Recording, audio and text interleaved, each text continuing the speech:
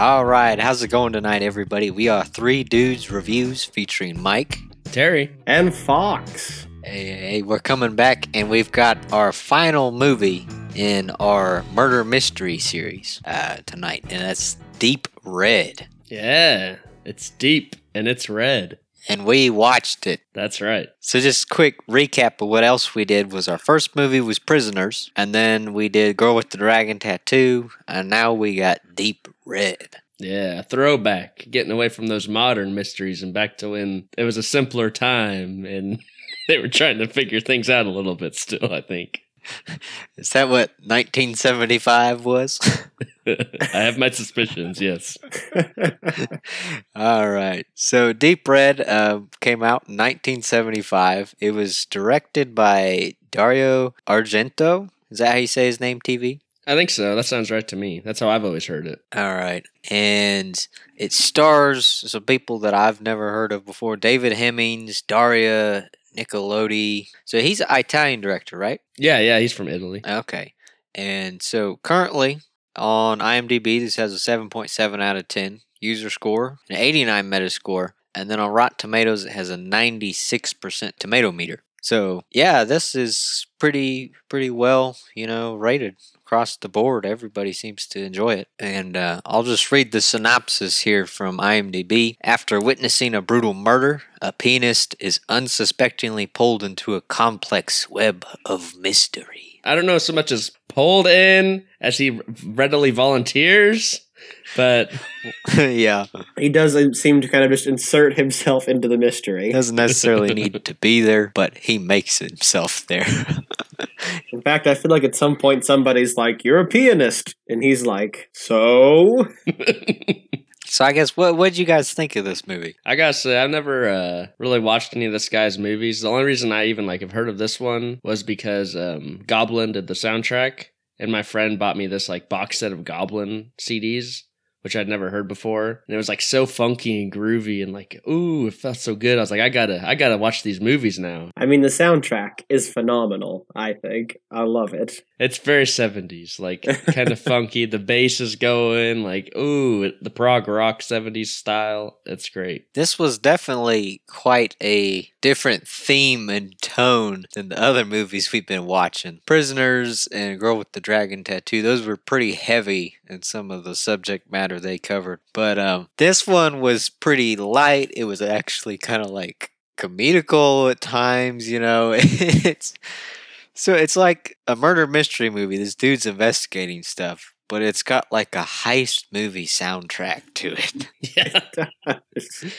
It's kind of weird, but it works. There's a couple moments I think it gets a little too obnoxious, but for the most part, it's got this cool groove to it. You're just okay, it gives such a certain mood to it, I think. Yeah, I was kind of expecting there to be more jazz, piano, but most of the time it's not that. It's I don't know, surf rock at times, and then other times it's something else weird. I don't know, it's kind of strange, but I didn't dislike that. That's what really stood out to me about this movie. Yeah, I guess this director is pretty high profile. He's a big Italian horror guy usually, I think. And I'd almost consider this it's a murder mystery, but it's kind of a slasher movie too. Yeah, I'd agree with that. I think that's kind of his specialty is slasher movies. I know he did the European version of Dawn of the Dead, I believe.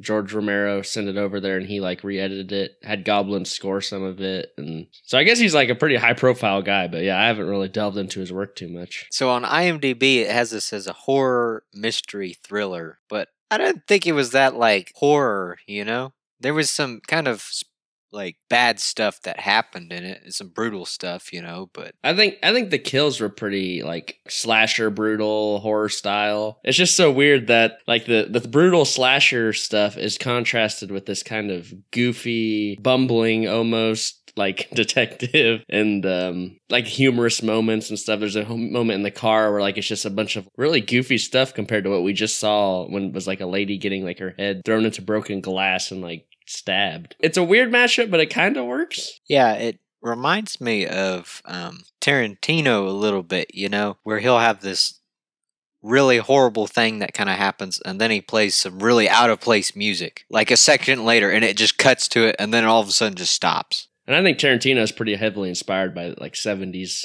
movies in general. I can feel that vibe, especially in this, where like the out of place music that just like blasts, and then it just suddenly like cuts and it stops, and you get a weird scene after or something. You know, I feel like there was even like a scene at one point where the goofy music was going on and he was kind of bumbling around, and then something creepy happened, and it stopped, and he like looked over his shoulder for a second, and then it resumed, and he kept doing his thing. And the music started back up right away. Yeah. That was awesome. I love that scene, yeah. I wonder if this movie would have been a lot less amusing without this awesome soundtrack. Because it seems like the actors take themselves pretty seriously, and the script seems to take itself pretty seriously, or as seriously as you can, having a pianist suddenly attempting to solve these, like, serial murders. And it starts off kind of ridiculous already when, like, the whole, like, beginning of this movie basically is a psychic is giving like a presentation to prove she's psychic or something, and then she senses the murderer in the crowd and feels like the dark murderous thoughts, and then gets murdered. Like a legit psychic is murdered at the beginning of this movie, and then like psychic stuff never shows up again in this movie at all, except for like the clues that she gives. But I thought it was going to be kind of a key element, but that's true. We do just kind of gloss over that, don't we? I forgot about that. Yeah, like you'd think that would show up later, but I guess her like her psychic friends kind of showed up, but they clearly weren't psychic because they didn't see it coming, I guess. They weren't psychic. They were just like in support of this lady, I think, kind of showcasing her. They were like professors, I think, is what they were. Unfortunate. I mean, I bring up the music because that was the thing that stuck out to me the most about this movie. Like the story's okay, acting's okay, but the goofy like contrast you were saying with the music and then the serious acting and stuff, yeah, that just stuck with me the most about this movie. It's so comical sometimes, like just the goofy, like the thought process he has, like, I'm gonna do this action because that's what somebody investigating a murder would do, and then it cues in the goofy bass solo. It's almost like Monty Python at some points. I mean, I absolutely loved the scene where so he was investigating this house. I don't even remember what clue he had to go to this house. He read it in a book, didn't he? There was like an urban legend about this house where like somebody got killed and then they heard like a child screaming, or they heard music, because there's music before like every kill. They always hear this weird like child song, and then there's this weird urban legend about a children's song being played and then someone screaming, and so they went to the house where that supposedly happened. That's it. Yeah. But like he visited early in the day and he decides to go back later at night because he's gonna, do some illegal stuff there, I think, like breaking and entering. But he's climbing up the side of this building and he starts falling off. And then the goofy music comes in, and it's like a minute and a half scene of this guy just falling off this thing and like holding on to gutters, and those are falling. Well, yeah, and the music's like it's like this weird like synth, like just like this high pitched like and it goes on for like 20 seconds, and you're like, ugh, like what is this? It's such a weird, like, it's so strange. Like, I absolutely love that part of the movie, though, Yeah. I wish there was, like, some more of that in there, because it was just so weird and bizarre. I've never seen anything like it, and it was goofy, Well, the 70s were a different time, I feel like there's, like, kind of two kinds of acting, Maybe this is just me. I feel like there's like stage, like theater, Broadway kind of acting where people are being real dramatic and over the top. And then there's like film acting, where you're trying to win an Academy Award and convince people that you're a real person and not just an actor. And I feel like the 70s people were still thinking it was like stage and theater. And these people are just real dramatic, real just laying it on, real hammy. Marlon Brando, I think, is like the one who like kind of almost invented this like acting like an actual person and not acting like you were on a stage play or something, I think. And that he was just around in the 70s. That was like his big time, wasn't it? Yeah, I mean, I wouldn't have guessed Brando for that, I guess, He made it famous. Like, he was one of the first people that kind of...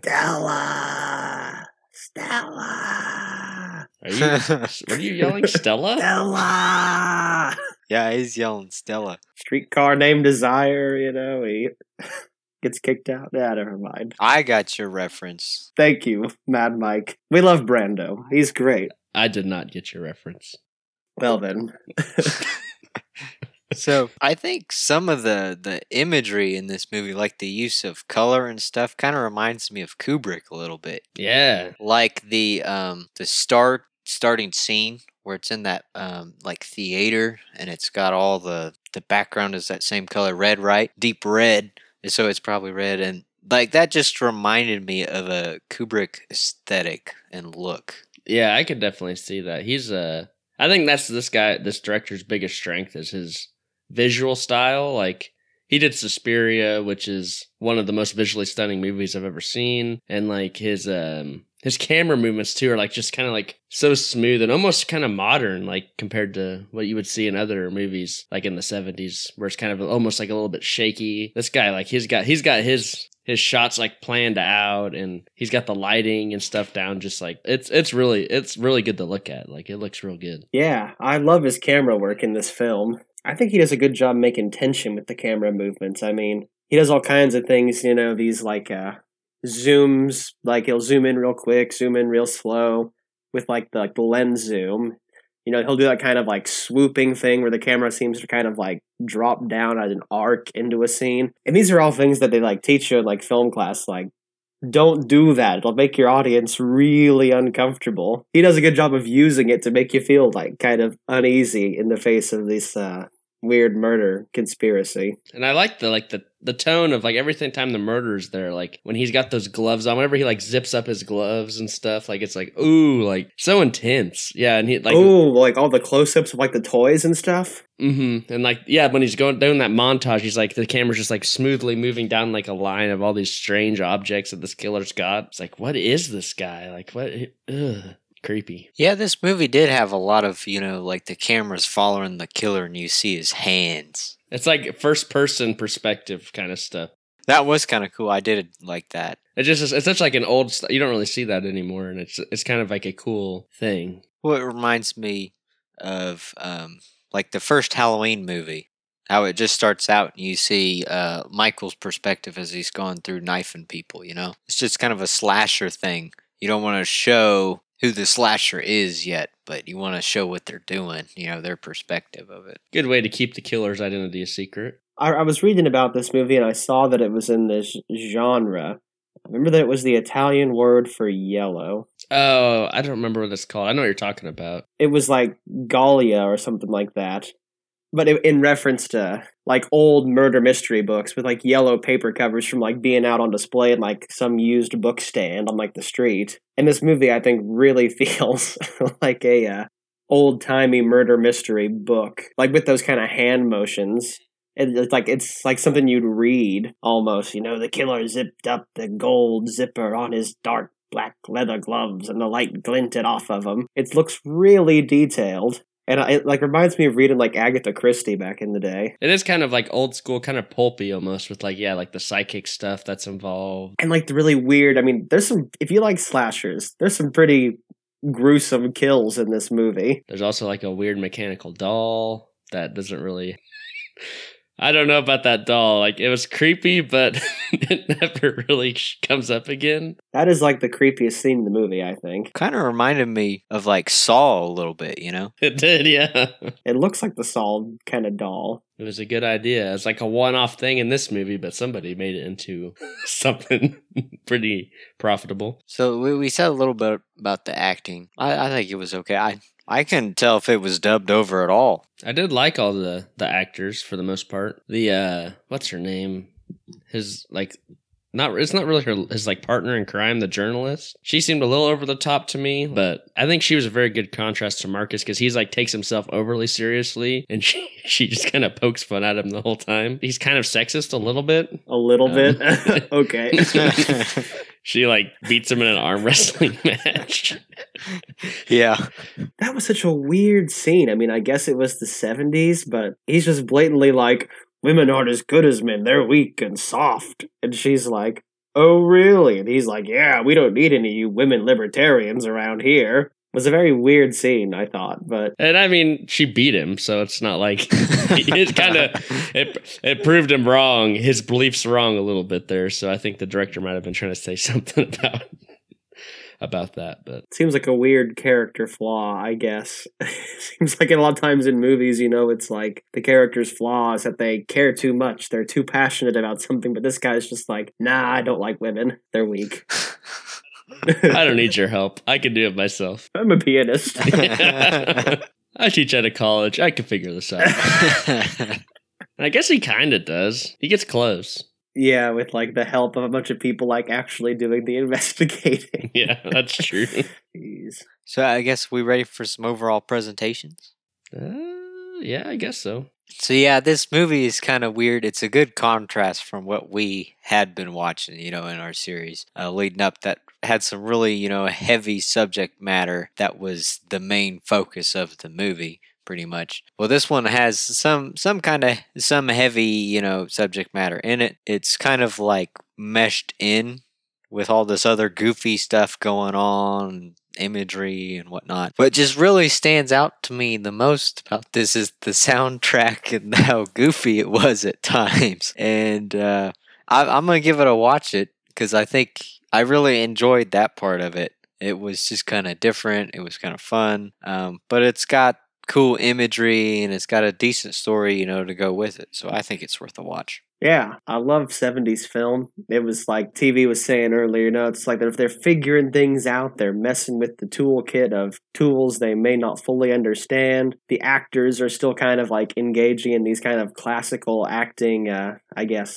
tropes, for lack of a better word. Yeah, they're just being really theatrical compared to like contemporary film. So I think it was a really fun era in film all over the world. And this one is like a old-timey kind of pulp mystery, which is awesome.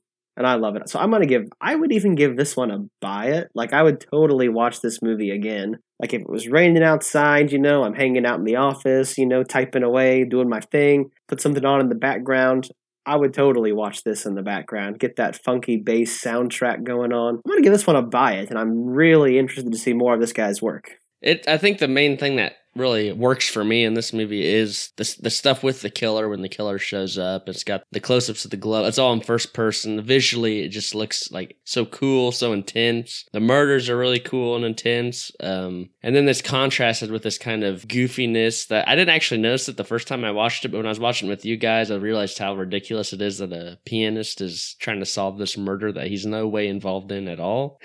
But it's good. There's some parts that like it kind of feel like they don't explain things clearly sometimes when some of the clues pop up, like when he goes to investigate this house and why is he even doing this. I think there's like a couple lines they give, but really not. They don't make it super clear to the motivation of why characters are at where they're at. There's a woman that's murdered that I think she either wrote the children's book that was part of a clue or she wrote the music that the person was using. Not really sure why she got murdered, but it was a cool murder, I guess, visually. So yeah, I might give it a watch it. I think it's really good. It's not my favorite of his work. I've only seen 2 of them. I have Suspiria and this. Suspiria is really my favorite, but it's got all the good stuff I like from Suspiria, the visuals and the camera work. So yeah, I'll give it a watch it. Cool. So I guess that rounds it out to a watch it. Yeah. Deep Red, a watch it. So I think for our next series we picked, did we pick the B-list superheroes? It's not in any cinematic universe. It's like its own independent thing, whether it be like the X-Men, old Spider-Man, even going back to like Spawn. Yeah. Ugh, please don't pick Spawn. Venom, which I might be picking. The highly anticipated film Venom. Oh, hey, speaking of highly anticipated films, do we want to go try and catch Predator and do that one? We could do like a one-off if you want to do Predator. Is it still going? If we didn't miss it, we might have missed it. Well, if we can catch Predator, maybe we'll do that next. But the next category will probably, non-MCU, DCU superhero stuff. Okay, cool. Do we have one picked out yet? So maybe we'll start off strong with the highly anticipated film Venom. Yeah. Or Predator, depending on if Predator's still here. Because I'm sure Venom will be here for at least a couple weeks. Maybe. It's highly anticipated. Everybody's excited for it. Yep. Including Mad Mike. Ah, yes. I'm so pumped for it. I can tell. I can sense it in his voice. Okay, cool. So be sure to tune in next time for one of those movies. This is 3 Dudes Reviews signing off.